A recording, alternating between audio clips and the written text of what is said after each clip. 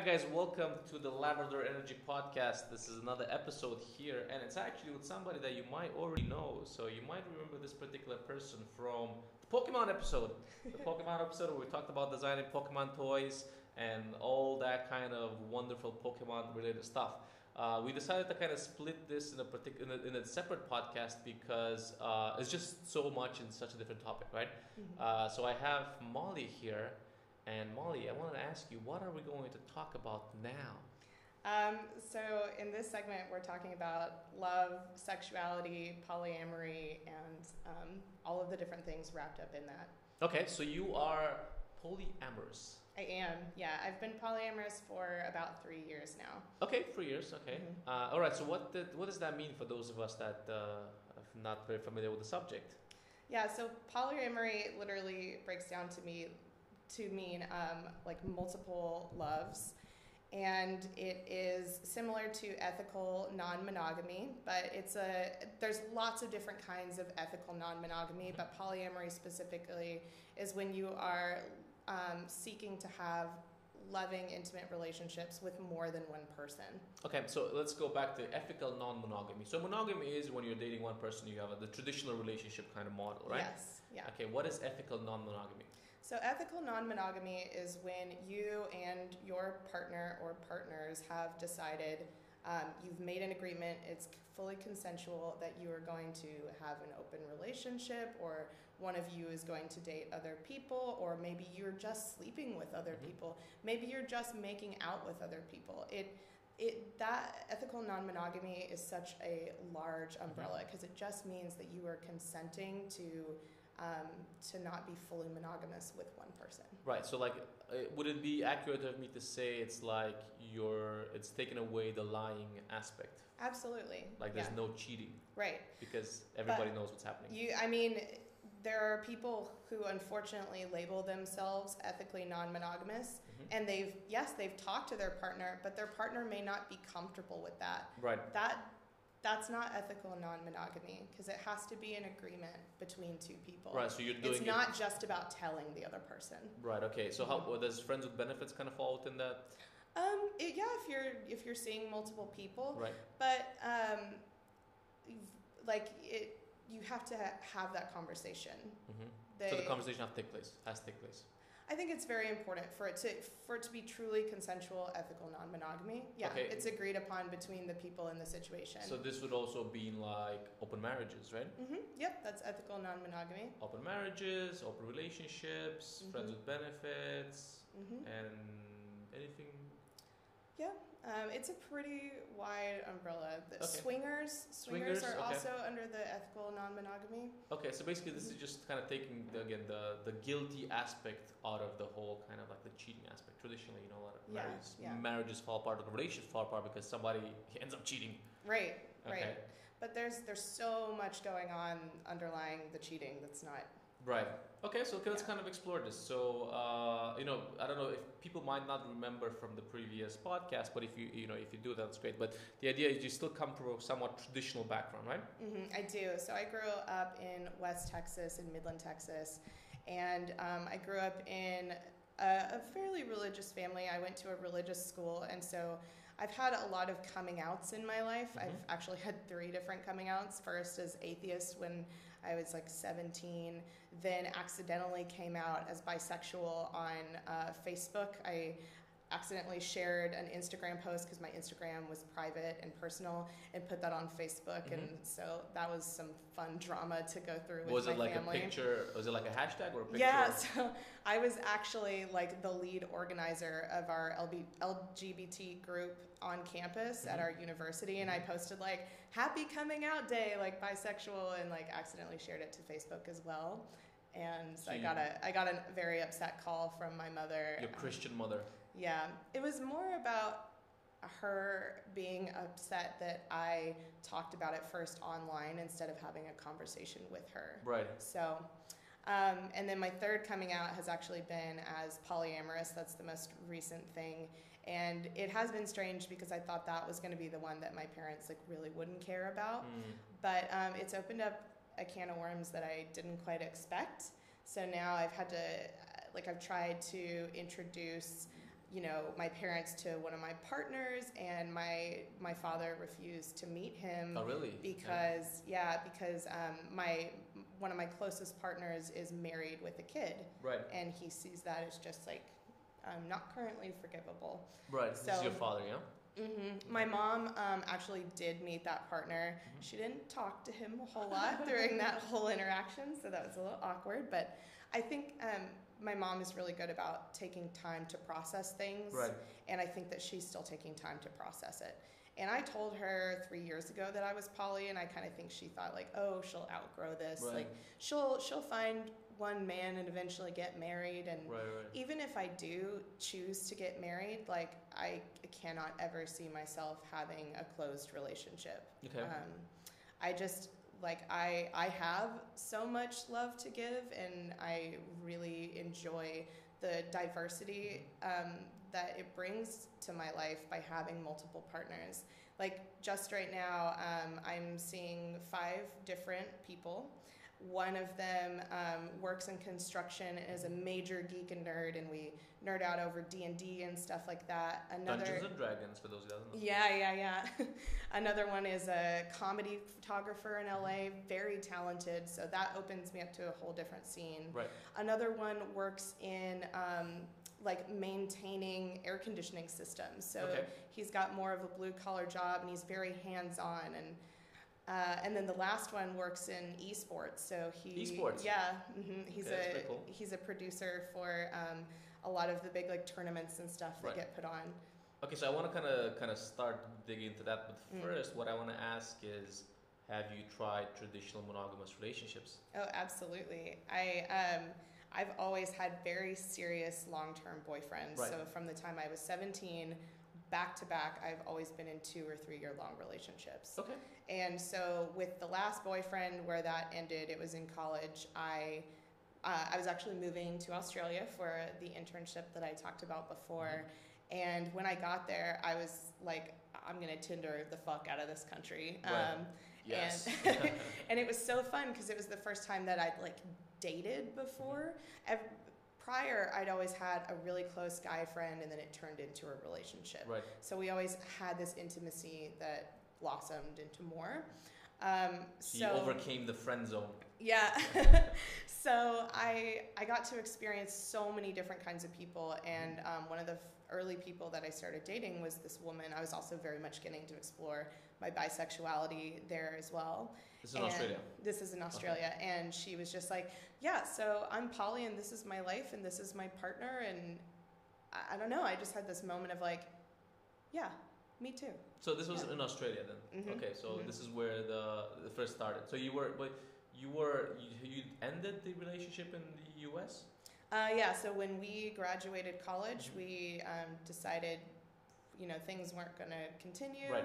And so I moved to Australia and just opened myself up to like so many different people and possibilities. Mm-hmm. And after she, told me about polyamory, I just had this, I was like, yes, yeah, absolutely.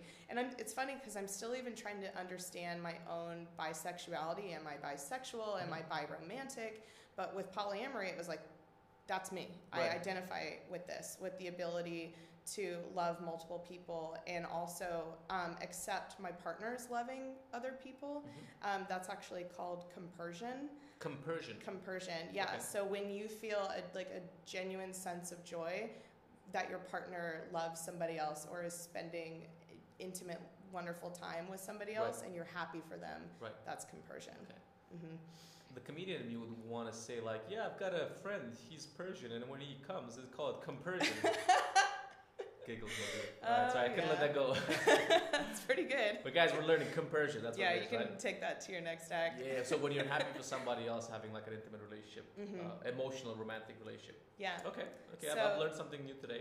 Yeah, I'll teach you another word. Oh my God, I hope it's Arab. So your partner's partners are your metamors. Metamors. Mm-hmm. So my boyfriend's wife is my metamor, and I have a relationship with my metamor, like a really close friendship. That's really beautiful. So, But that's non-sexual. Is it sexual, or how does that work? With her, it's non-sexual. Right. We did have a night where we made out after we were hanging out one time, Right. but the chemistry with us just isn't, what we're looking for it to be. So I just have a really close relationship with her husband. Okay. Hmm. And they have a child together, right? They do, yeah. So they have a 5-year-old little boy, and their situation is really interesting because I think that they come from an even more conservative family than I do. They live in Los Angeles, but his family is very Jewish, and they are not out to their family. So, but they've got a 5-year-old, and their 5-year-old, knows me, loves me. I bring him toys all the time. Right. Like, at some point, he's going to realize that his parents have other partners. Right. So they don't He's know. going to connect the So dots. the wife as well has other partners. Mhm. Everybody's polyamorous, right? Yeah, Okay. So there's like the child, like, it's Auntie Molly. Oh. Yeah, exactly. Right. Okay. Oh, my dad is sleeping with his auntie. And like, there was some early on in the relationship of like, he wasn't quite sure how he felt about me sleeping over and the kid seeing, me there in the morning. But Right. I think I told him like, you gotta, Yeah, like he's gonna know. Like, you like pancakes? I'm making pancakes, bro. You either jump on this pancake train or you don't get any pancakes. Exactly. You know? So I think it'll be interesting though, even if at some point we end up not continuing our relationship. He's somebody that I love so dearly, Right. and I am very certain that we'll stay very good friends. And I am so excited to see this little boy grow up and Right. just see how he navigates life having poly parents. I mean, I'm very curious. Like, let's talk about logistics. My mind is like, okay, so you're sleeping over. Yeah. Like, where do you sleep? Do you sleep on the same bed as the both of them? Does somebody sleep on the couch? Or like, Yeah. is there a second bedroom? I'm just, it's just normal So questions. a lot of the time, like married poly couples sort of like choose certain days. This is just my experience. I myself am not part of a married poly couple. Right. But they'll choose like, okay, Wednesday nights and Saturday nights are our date nights with other people. Right. And then like they'll work out like, okay, it's your turn to bring your partner home and I'll go to my partner's house. Oh, okay. That's very Yeah. convenient. Yeah. Okay. So we'll sometimes work that out. But then there's other times where like, I was at like a New Year's Eve party or something with them all, and his wife fell asleep and we just slept on the couch Okay. instead of like me going home at like 5 a.m. after we've been having a good time. So Right. Okay. Okay. Yeah. It seems like there's where there's a will, there's a way, right? there's lots of negotiating and so much communication. That's really the cornerstone of building a polyamorous relationship, or even just ethical non-monogamy. Right. Is communication.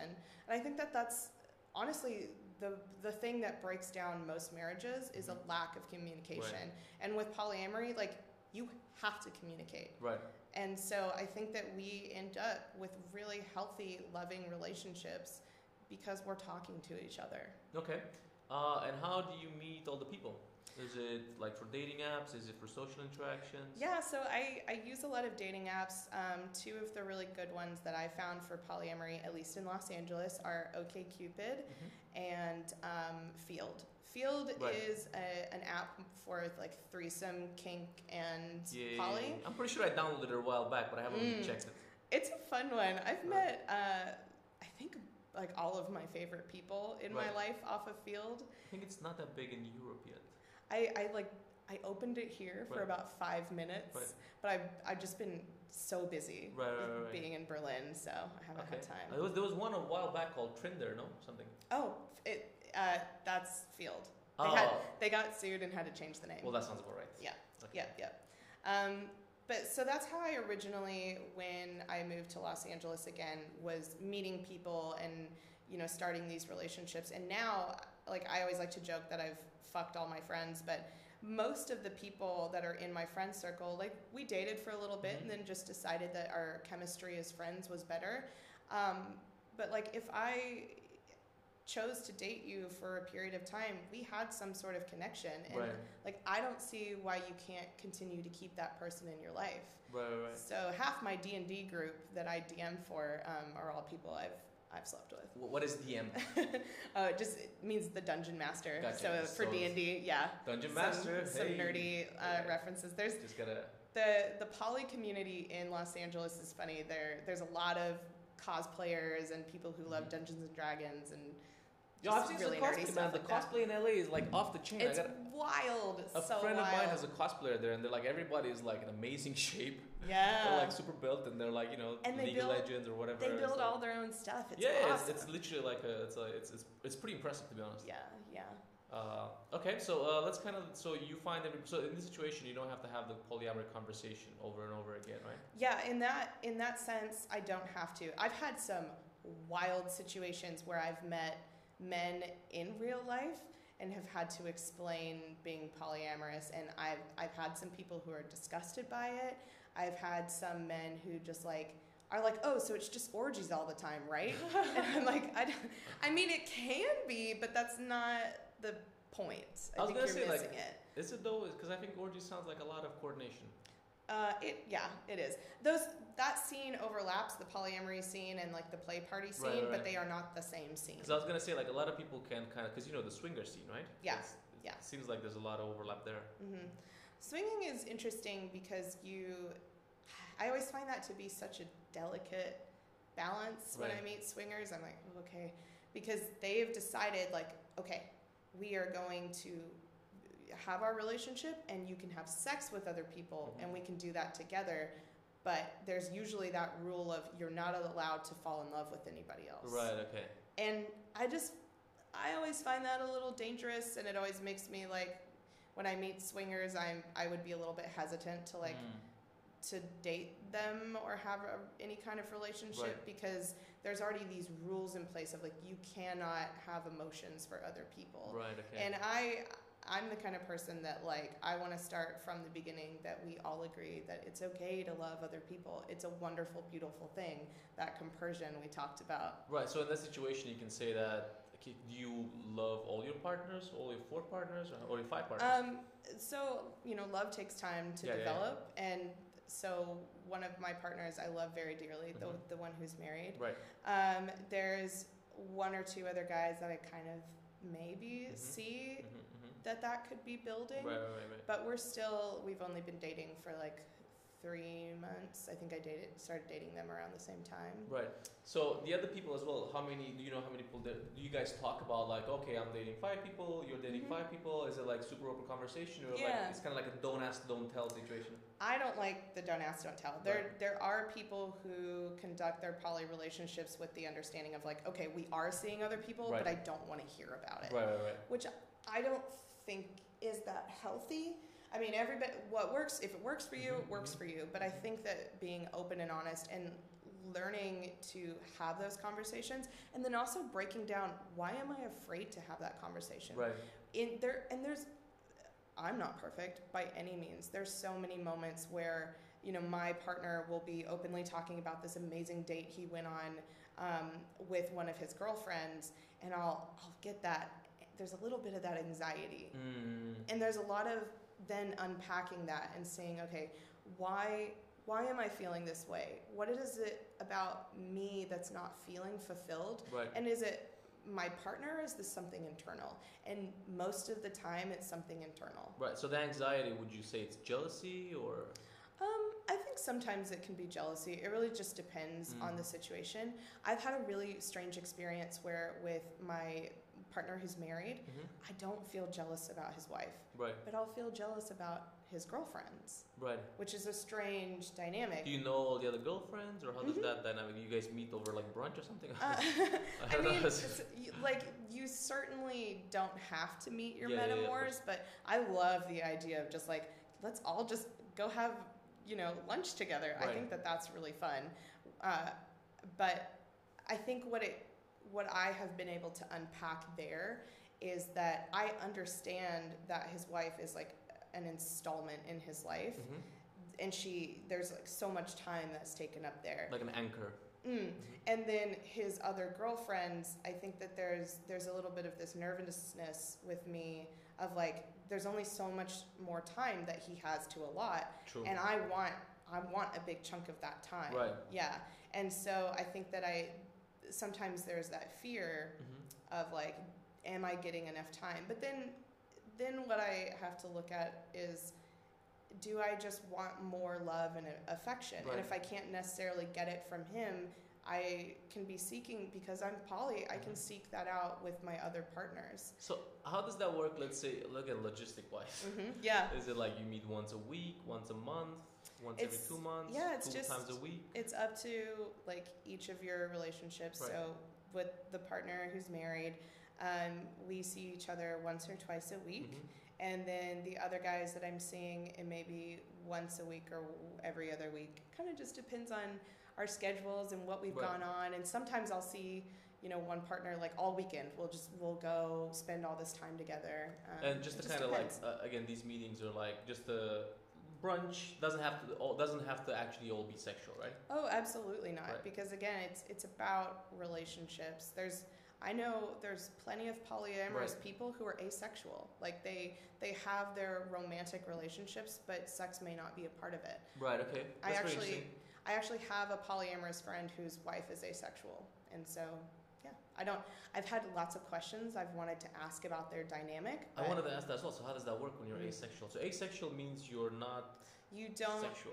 you don't necessarily experience a sexual attraction. You may still enjoy sex, but yeah, and I'm not the best person to speak on asexuality because I only have a few friends who are, but there's just amazingly so many different ends of the spectrum Right. with sexuality, polyamory, ethical non-monogamy. But I think it's so important to talk about these things because the more we normalize these terms, the more comfortable we can be with this diversity. No, I think it's all about education as well, and I think like especially for my particular audience tends to be more Central Eastern European. Everybody's gonna be like, "What the fuck is happening here?" I mean, obviously not the case. Probably, I think, if anything, send me a message.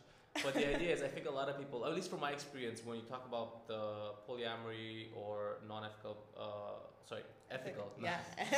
ethical monogamy, a lot of people just tend to oversimplify it to like the sex side, right? Right. So you're like, oh yeah, like you said, those guys, like you're just having massive orgies and stuff, right? Right. So. No, we're having Christmas parties actually. Yeah. Like I love so much when like all of our this one time, you did ask me a question about how I meet people, and yes, dating apps are a big part of that, but most cities have a polyamory like reoccurring meetup group. That's actually how I've met a lot of the people that I have just spent my week with here in Berlin as I went to the International Poly Meetup and met just some wonderful individuals. And so we have a group that we go to in Los Angeles that's like a bi-monthly thing. And this one time, it was still early on in my relationship with my partner who's married. Right. But he was out of town, and it was me and his wife that went to the poly meetup, and his other girlfriend was there too. Okay. And so there we were, like, taking selfies together and sending it to him. And he was like, my anxiety was so bad in that moment. Because he was like, are you talking about me? What's going on? Yeah. But we were sharing tips, right? tricks. Yeah. But we were all just sitting around the table being like, he's so wonderful. We all love him so much. That's pretty cool. That's Yeah. pretty cool. Just like having beers together, us three girls. Right. That's this is like very very interesting because like it's a lot of people just tend to, I think, and even for myself, I think to some degree I just think that that's probably some conflict happening there. Because like it's so much the ownership aspects, right? Okay. Another logistic question. Okay. All these meetups in the community, does it tend to be predominantly white people, black people, Asian people from a racial perspective? I think there's in Los Angeles, because it's such a melting pot, there's so many different ethnicities. Right. But it's been really cool. Like, I've been following a couple of like hashtags on Instagram, and there's actually a huge poly community for black people in the U.S. that I didn't even know that was a thing. Right. But I think it's so cool that they have such a huge social presence online. Right. Because some cultures tend to be generally more monogamous, right? So yeah, I mean, a lot of the time, I think it has to do with your religion. Yeah. And I think when I was in Japan, one of the big things about Japanese culture is that a lot of the the marriage element is very important to the family element, right? Right. But then I was working within different kinds of people, and they kept telling me that they were basically cheating on their wives or whatever, and it's normal. And just generally like what's the word? Just generally infidelity is a big thing in Japan, but like nobody Mhm. talks about it. It's like rampant. Oh wow. But that was very interesting Hmm. because people don't It's talk about it, but it's happening like right.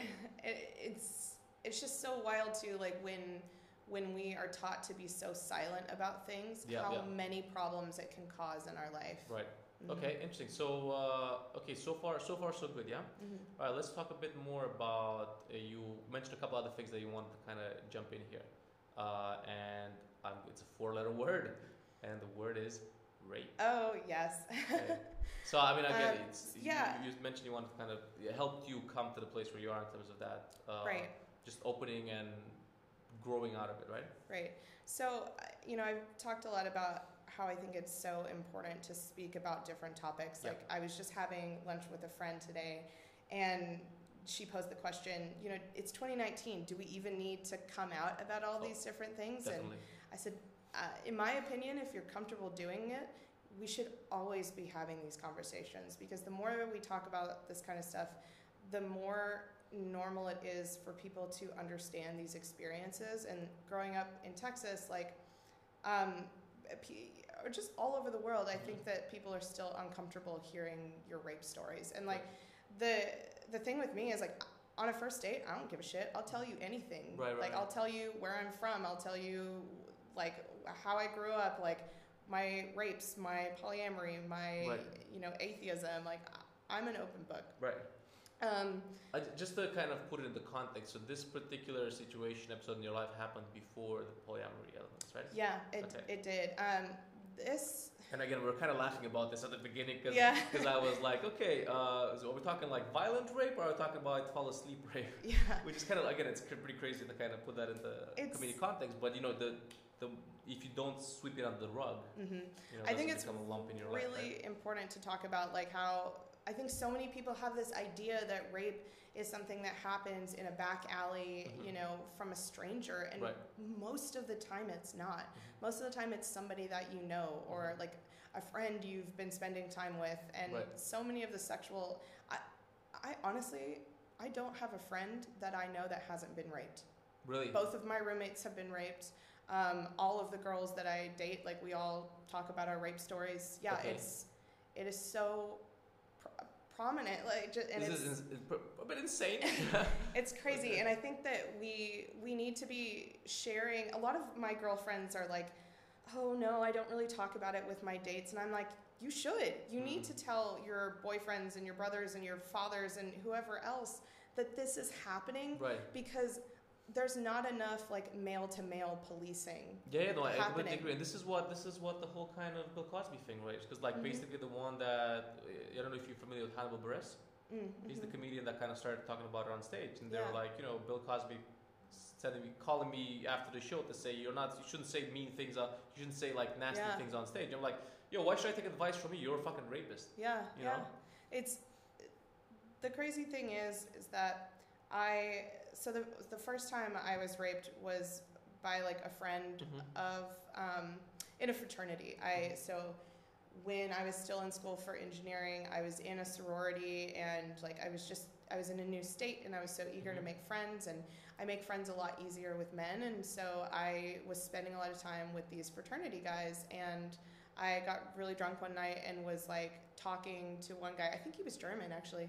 And then I don't know what happened next, but I ended up with somebody else in his bedroom, and I was pretty intoxicated. I Right. don't remember much besides just crying so hard while it was happening. Oh, okay. And then the next morning waking up with bruises and all that kind of stuff, and then having to do the walk of shame home, and it was so strange because the idea that I had been raped didn't even come to my mind for Right. months later. I couldn't eat, I wasn't going to class, and it drove me to into just such a depression that I left that school, because Right. it was such a toxic, horrible place to still be in, when I still didn't even understand and what had happened. And you were to like me. 18.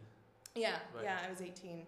And that's actually what set my life in a completely different direction, because if that hadn't have happened, I still didn't like that school, but I probably would have stayed there and changed majors. But Right. that's how I ended up going to the school where I ended up doing toy design. So I'm Right. not saying like, thanks, bro, for raping me, but I think that Have you- that experience really changed my life in ways that like I grew so much as a person.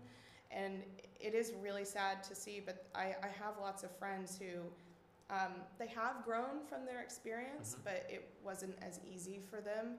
And, they've gone through such depression, and it has been something that defines them. But I think that you have to remember that it's a decision that somebody else made, and you almost don't have anything to do with that. That's their shit. That's Right. that doesn't define me. That was your choice, not Right. mine. Okay, so in that situation, like again, like reporting rape and kind of talking about it, did you go to the police? Can you talk a bit? No. Did you ever go to anybody to? Like I said, I don't think I realized I was raped for Right. like 2 months. Right. And I was just in such a self-hating point. And I don't think that it was talked about enough, like that you can report rape, and Right. and then the thing that infuriated me so much is I sort of had this idea, like once I had moved past that for years, that I've had my rape now, I've gone through that, it won't happen to me again. Right. And then it did. And so I sort of almost felt bulletproof. Right. I've had the one rape, we're good. And now that I've had my second rape, like now there is this fear in me all the time. It's not even a will I be raped a third time. It's like it's probably going to happen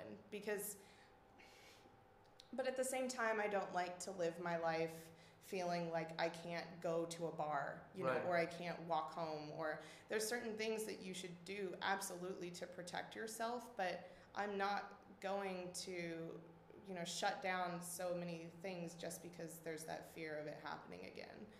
Right. Okay. So It'd be like not driving a car because you might have a car accident. Right. You're still gonna drive your car. So you want to talk about the second time? How do you? So the second time I think was even more frustrating because I was in my hometown. I was like visiting for a weekend, and I was with one of my best friends, and one of his friends was having a going away party. And he was working in Midland, Texas as I think a sports anchor, and was going to be moving to Dallas, Texas, and was going to be a sports anchor for one of the major TV channels. I've tried to look him up and see if he's still out there and, Right. reporting on the news. But that situation, we were all having drinks, and we had made out a little bit in that night, and I was pretty drunk, again, just with my Right. friends, and we all went back to a party at his place. And I don't remember what happened next, but I suddenly was in his room, and he was pushing me down on the bed and was trying to pull my pants off, and I was like, I was saying like, no, I'm too drunk, and he just wouldn't listen, and continued to rape me. And then at some point, I stumbled off the bed and was trying to pull my pants up, and he just kind of laughed, and I think he honestly didn't even realize what he was doing. Right. It wasn't this forceful press your head. It was this drunken mess of I want to fuck you right now, so that's what I'm gonna do. Right. Sort of situation.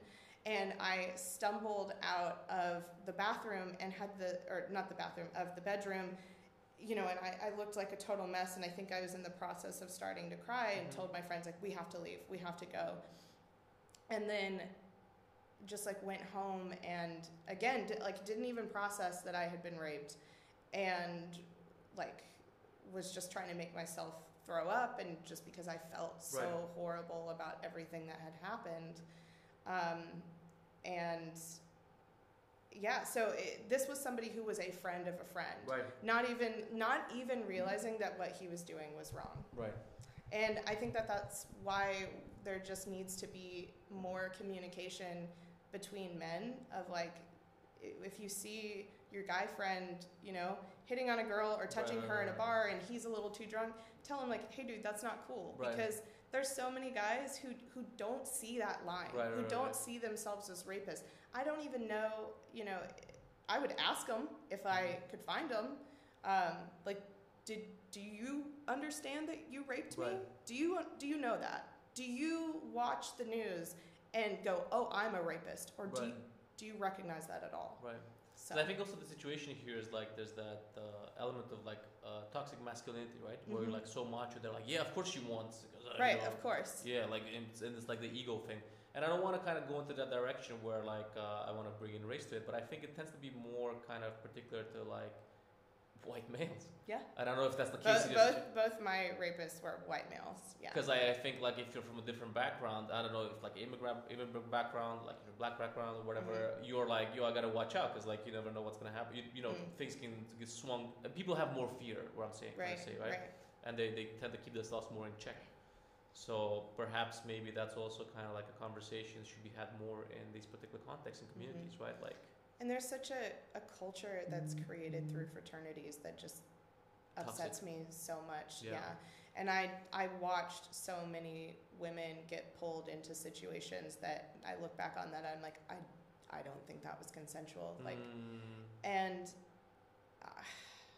then there was such a heartbreaking time where I was trying to like talk to my little brother about this, who is also in a fraternity, and me trying to be like, if you see people behaving this way, like you may not see them actually raping somebody, but you'll see them touch somebody in a bar. You'll see certain kinds of behavior. And like, there was just this like, you know, look from my sibling of like this conversation being too uncomfortable, you know, but like, we have to have this conversation. No, I agree. It's definitely something that, and I think it also comes to like, if you go into the direction of like, the kind of like alcohol consumption, right? Like I haven't gotten drunk for about like almost like 19 months now. Oh wow. Yeah, so I'm like, you know, I have a couple of, you know, beers here and there, one a week, twice a week, but like I've made it a kind of like a goal to just stay within sober mentality always, right? Because I don't like it when I lose. I basically had like a couple of blackouts, and I woke up with my knees full of blood, and I was like, "What the fuck happened?" So I want to. Yeah. I want to be in that situation. Fun. Yeah, I want to be in that situation where like I can't remember why it happened, right? So I gotta self check. So I think it's also like, you know, alcohol is fucking terrible, right? Because people just abuse it, and I think it brings out the worst in people, but you also like that side of you is there. Like if you're only groping or assaulting women when you're drunk, that's still you. Right. You're still doing that. Right. And I think that people just really need to take a look at themselves and be like, is this kind of behavior okay? I've been taught that this is how I approach women, this is how I touch women, but women are saying like, this is not what we want, this is not what you should be doing. And I think it really just comes down to communication. We need to be teaching kids how to better negotiate sex, because we should be talking about, and I've had this one experience where for a moment, it was like this breakthrough. So I had a brief relationship with a trans woman, and honestly, I was so excited because I'm a bisexual woman. I was like, a woman that has a dick, like, this is the greatest thing. This is the whole package. Yeah, and so I was so excited to be hooking up with this person. And I had this moment where I started to kind of realize that some of the ways I was touching her, she was responding negatively to. But I was still in my head, like I was just like, I'm so excited about this experience and to hook up. And then I finally got the cue that like me trying to touch her penis was something very uncomfortable for her. Right. And then I had this realization of like, oh my gosh, like I'm being this guy who's not having a conversation about what's okay, and you know how we want to have sex and how we want to be touched and what feels good and what's comfortable. Right. And usually queer people are a lot better at talking about this kind of stuff up front and negotiating like you know what you're interested in. And I felt this just wave of like, oh my god, I'm that guy for a second, you know. And then I stopped and had that conversation with her, like, oh, is that a part of your body that you are not comfortable with or don't want touched. And she because she's still not out to so many people. Right. This was still an experience for her that was hard to talk about. Right. But I also need to understand to have that conversation, and we should all be having more open and honest conversations about sex. So men aren't just assuming that this is how we touch Right. women. So. Because I think it's also like you going back to the thing that you said about how this part of you is there. It's just coming out when you're drunk. It's about like why is there so much latent sexual frustration in like just generally young men, I guess. Yeah. And that's a good question. Why is there? Because we don't talk about it. There's a lot of It's hormones, a lot of things that or like what's you can't talk about your own emotions as men. Yeah. So like, how are you going to have these like open, honest, intimate conversations about sex? I think that, again, like I've said it so many times during this episode, but communication is just so important. Right. Having these conversations makes all the difference. Okay, and then you also use like the term like hookup, right? Like how does that kind of come into for example, because a lot of guys, basically, you have this kind of perspective where if a guy hooks up with a lot of girls, he's a stud, right? If a girl hooks up with a lot of guys, then she's a whore, right? So in this situation, I think it's changing more and more now. I think basically with the rise of dating apps, I've personally seen it changing quite a lot. Yeah, I mean, we've started to own the word slut, which I think is great. Yeah. I'm a major slut, and I love it. And I think like it's people like Amber Rose start off with she has the slut walk. Yeah. And I think people are kind of and also the word hoe, right? Yeah. I've seen that. Yeah. Hashtag such a hoe. I was kind of like I was like, okay, what's happening? Because actually I have like a younger sister. So she's just turning 18 now. Yeah. She's posting some of this stuff on Instagram. I'm like, how do I feel about this? Yeah. I'm like, I mean, your body, your choice. Yeah. But it's still kind of a weird sort of situation. It's a weird thing, but I think that if you were to try to have conversations about sex with your sister, you would find that it's a lot less weird and awkward. Not necessarily that you're talking about like, oh hey sis, what's your favorite position? But more just about like sexuality as a whole. And I think we just need to normalize this. I agree, and I think I'm even more kind of like inclined to do this now because, like you said, like hey, all your friends have been raped. Like what the fuck? That's like crazy. That's an insane statement to like let out. Like what? Yeah. And I remember back when I remember the first time I moved to the UK. I remember I was on this bus. It was like my first experience in the. I just kind of like popped back in my mind. There was this. I was sitting at the back of the bus. It was like these 2 double-decker buses, right?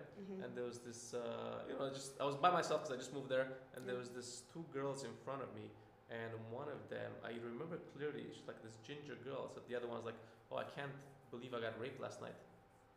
Like so casually. I'm like, "What the fuck did I just hear?" And then I was kind of like listening. I stopped my music just because I wanted, what the fuck's happening here? And she was something similar. She was saying like basically a situation where like this guy was like, there's another party. She's like, yeah, where's this other party? Yeah, and the party's like around my room. And then basically took her to a room and she woke up there in the morning. And she was speaking quite casual about it. But now that I think about it, it's like, what the fuck? Clearly, like, because my mind was like, what? Yeah. I just think it's so important to tell people like I have been raped. This is. Unfortunately, this has been normalized and it needs to not be. And I got so furious. I was on a solo trip within Australia when I was living there, and it was like one of my first times traveling alone, and I was super excited, and I did not realize that I picked like the wrong destination to go to, but I went to the Gold Coast, and on the week of like spring break. And so it was like just douche central. Trashy douchebag guys who were all in uni. I had somebody comment on like what I was wearing on the street. I had men grab me. I had men like force me to sit down in a chair next to them, like to talk and like, yeah, I want your attention, I had a guy come and grope me in the ocean. And then this was all 2 days before the Trump grab him by the pussy statement. I had a guy, I was dancing with a bunch of friends that I had made on my night out, a bunch of girls.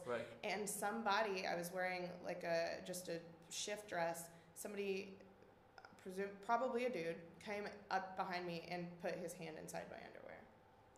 and I turned around like to punch the person, and they had Right. already like taken off into the crowd.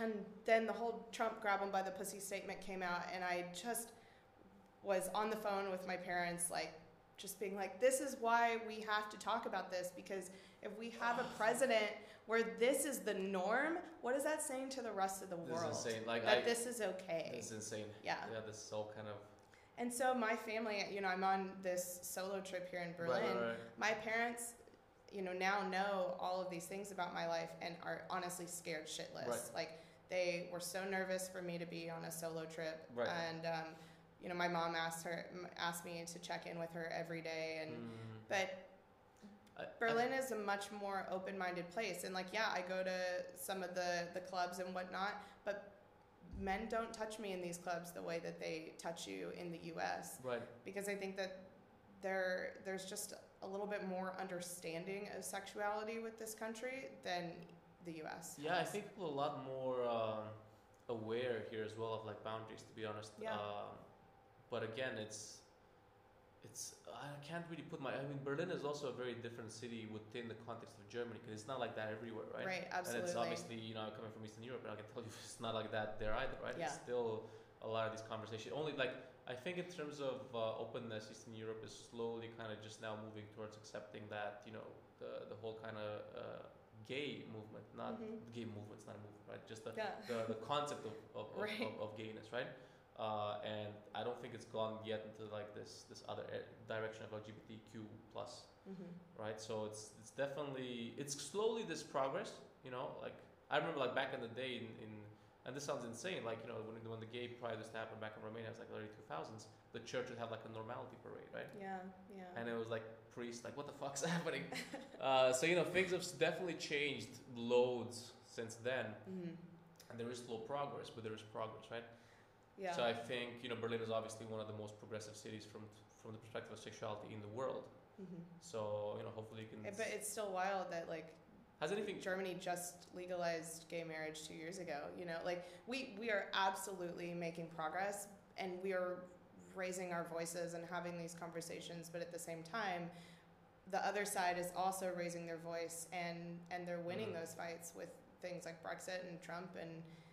But that's why it's so important. Like, yeah, you still have to come out in 2019, because I mean, it's there's also still important, gay bashings and rape, and, you know. And like I was telling you, like I've only come, and this is as part of my kind of education journey, I only became aware of the term cisgender male recently, right? Because I wasn't aware. Yeah. You know? And then for those of you that don't know, it's basically just I self-identify as the sex that I was born, right? Yeah. That's the cisgender part of it, yeah. Yeah, because then, like, if you call somebody normal, then if you call yourself normal, then you're saying the other people are wrong, right? So it's and I was like, okay, that makes perfect sense, right? Yeah.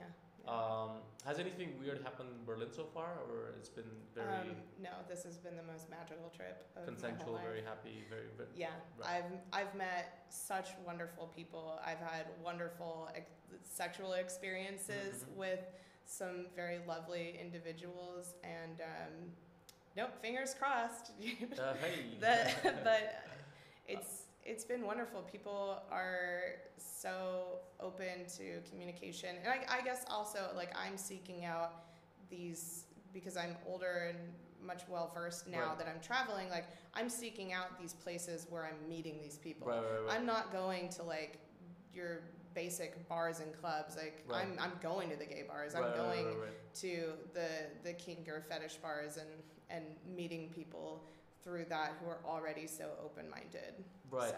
And did you plan to come here on Pride weekend? I did not. Happy accident. That's a bonus, yeah. Yeah, and I've met some just wonderful people that I'm going to the parade with tomorrow. I think there's a lot of people flocking into Berlin now for the weekend for this particular event. Yeah. There was a couple people on the train last night as well that I just overheard them.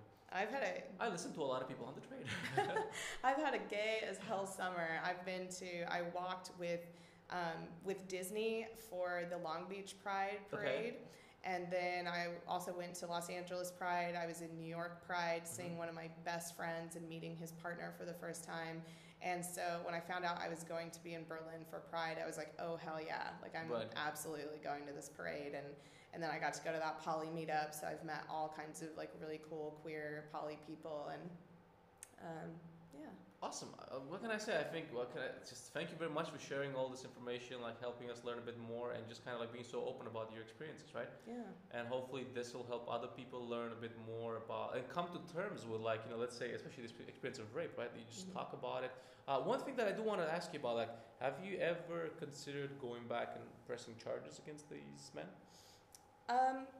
I've thought about it, but honestly, the amount of time that it would take up, like, I have so much to do with my life that I don't have time to go back into something that's probably not going to go anywhere, because there's no evidence there. There wasn't a rape kit done after, like, and it's the kind of thing that if it were to happen again, I would press charges. If there was a third rape, I would. But going back and taking up so much of my life, it's not worth that. So what advice, you've been through these two situations now, what advice would you have for people that, let's say, experienced this in a recent event? I think just reaching out to your friends and family first and talking about your experience, like understanding that there are so many resources, even if you don't fully know if you've been raped or if it was just a sexual assault, like, reach out to those people. There's also so many wonderful counselors and hotlines that you can call and start having these conversations. Again, I think it's just like the first place to start is talking about it so that you can begin working through those things, because there's so many people who keep it bottled up, and I think that usually leads to so many other problems that grow within you when you internalize all those things. Right. So. Okay, well, and for people that want to experience polyamory, yeah, is there anywhere they can learn more about it, or is there like a community? Is there like a YouTube channel? Yeah. Oh my gosh. Let's get some educational links out there. There are so many wonderful sex educators out there. Right. My favorite of all time is Zoe Ligon.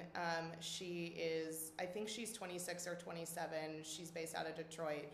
And she does a series called Sex Stuff on YouTube. It's fantastic. You should look it up. She also just started a podcast called Hot Brain with her and her partner. And people write, questions through email or call in, and they talk about all different facets of sexuality and communication and sex. There's another, and they're hilarious. They're such a fun, entertaining podcast to listen to. Another really great resource that has been so valuable in my life that has been like my poly role models have been the Multi-Amory podcast and the Swing Set family of podcasts. Their podcasts have fantastic content. It's really dense, and a lot of the time I'll come out of listening to one of those podcasts and like needing to unpack things in my life, but I've always found it so educational. They also hit on stuff that is just about relationships and communication as a whole. Like, it's not just multi-amory. It's just how to like strengthen even your friendships. It's a very valuable tool. So that's where I would suggest people to go, or like seek out your local polyamory meetups. They're so welcoming. If you're just even interested in it, you're generally welcome to stop by and just have conversations with people. So we're kind of running out of time, but I do want to touch on this. What happens, let's say, if you're listening to this podcast and you're hearing about all these things, but you're in a small city, a small conservative community? Like, what do you do then? Do you move out? Do you start your own meetup? Because again, like, the stigma comes in these small communities, right? This is... because of the internet, there's so many resources where you can still reach out. There's even really cool, so like the Multi-Amory podcast has like a Skype discussion group, so you can pay, I think it's like $7 a month, and you get access to this whole community, and so you can talk to people. And I think it's going to be harder to meet people that share your same interests, but that's not to say that you won't find other people who just like haven't had that idea yet. Right, because the one thing that I always want to stay conscious of, like, you know, myself living in Berlin, yourself living in LA, we're quite fortunate to be in this, you know, situations. When the majority of the world lives in communities that are still somewhat conservative in small cities. So in that situation, I guess it's you know, up to you to first kind of like reach out and learn more, connect with the global communities. And it might be scary, but why not try to start small community in your city? You know? Who knows what's gonna come out?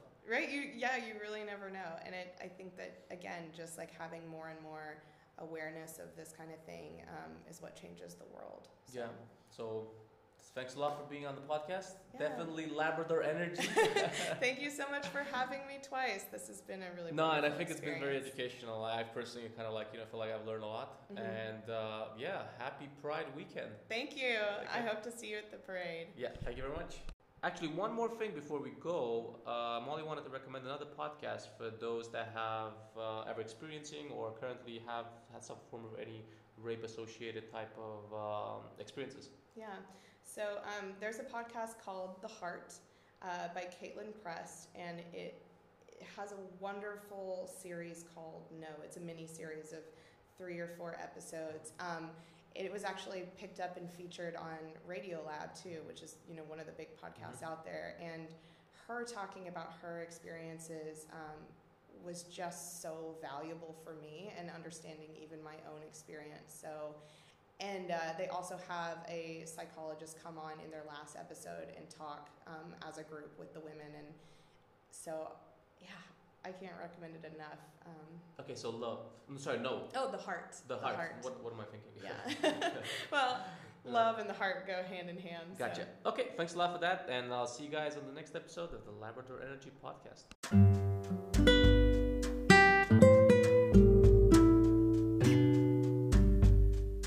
Hey, this is Dragos. I wanted to let you know that you can sign up for my mailing list in order to get updates from me at dragoscomedy.com. Just go there, put your name, your email, and I will send you updates whenever I'm up to new podcasts, new shows, or in your area. You can also find me on Instagram at Dragos Comedy or Facebook Dragos Christian Comedy. Thanks a lot, and catch you guys in the next podcast.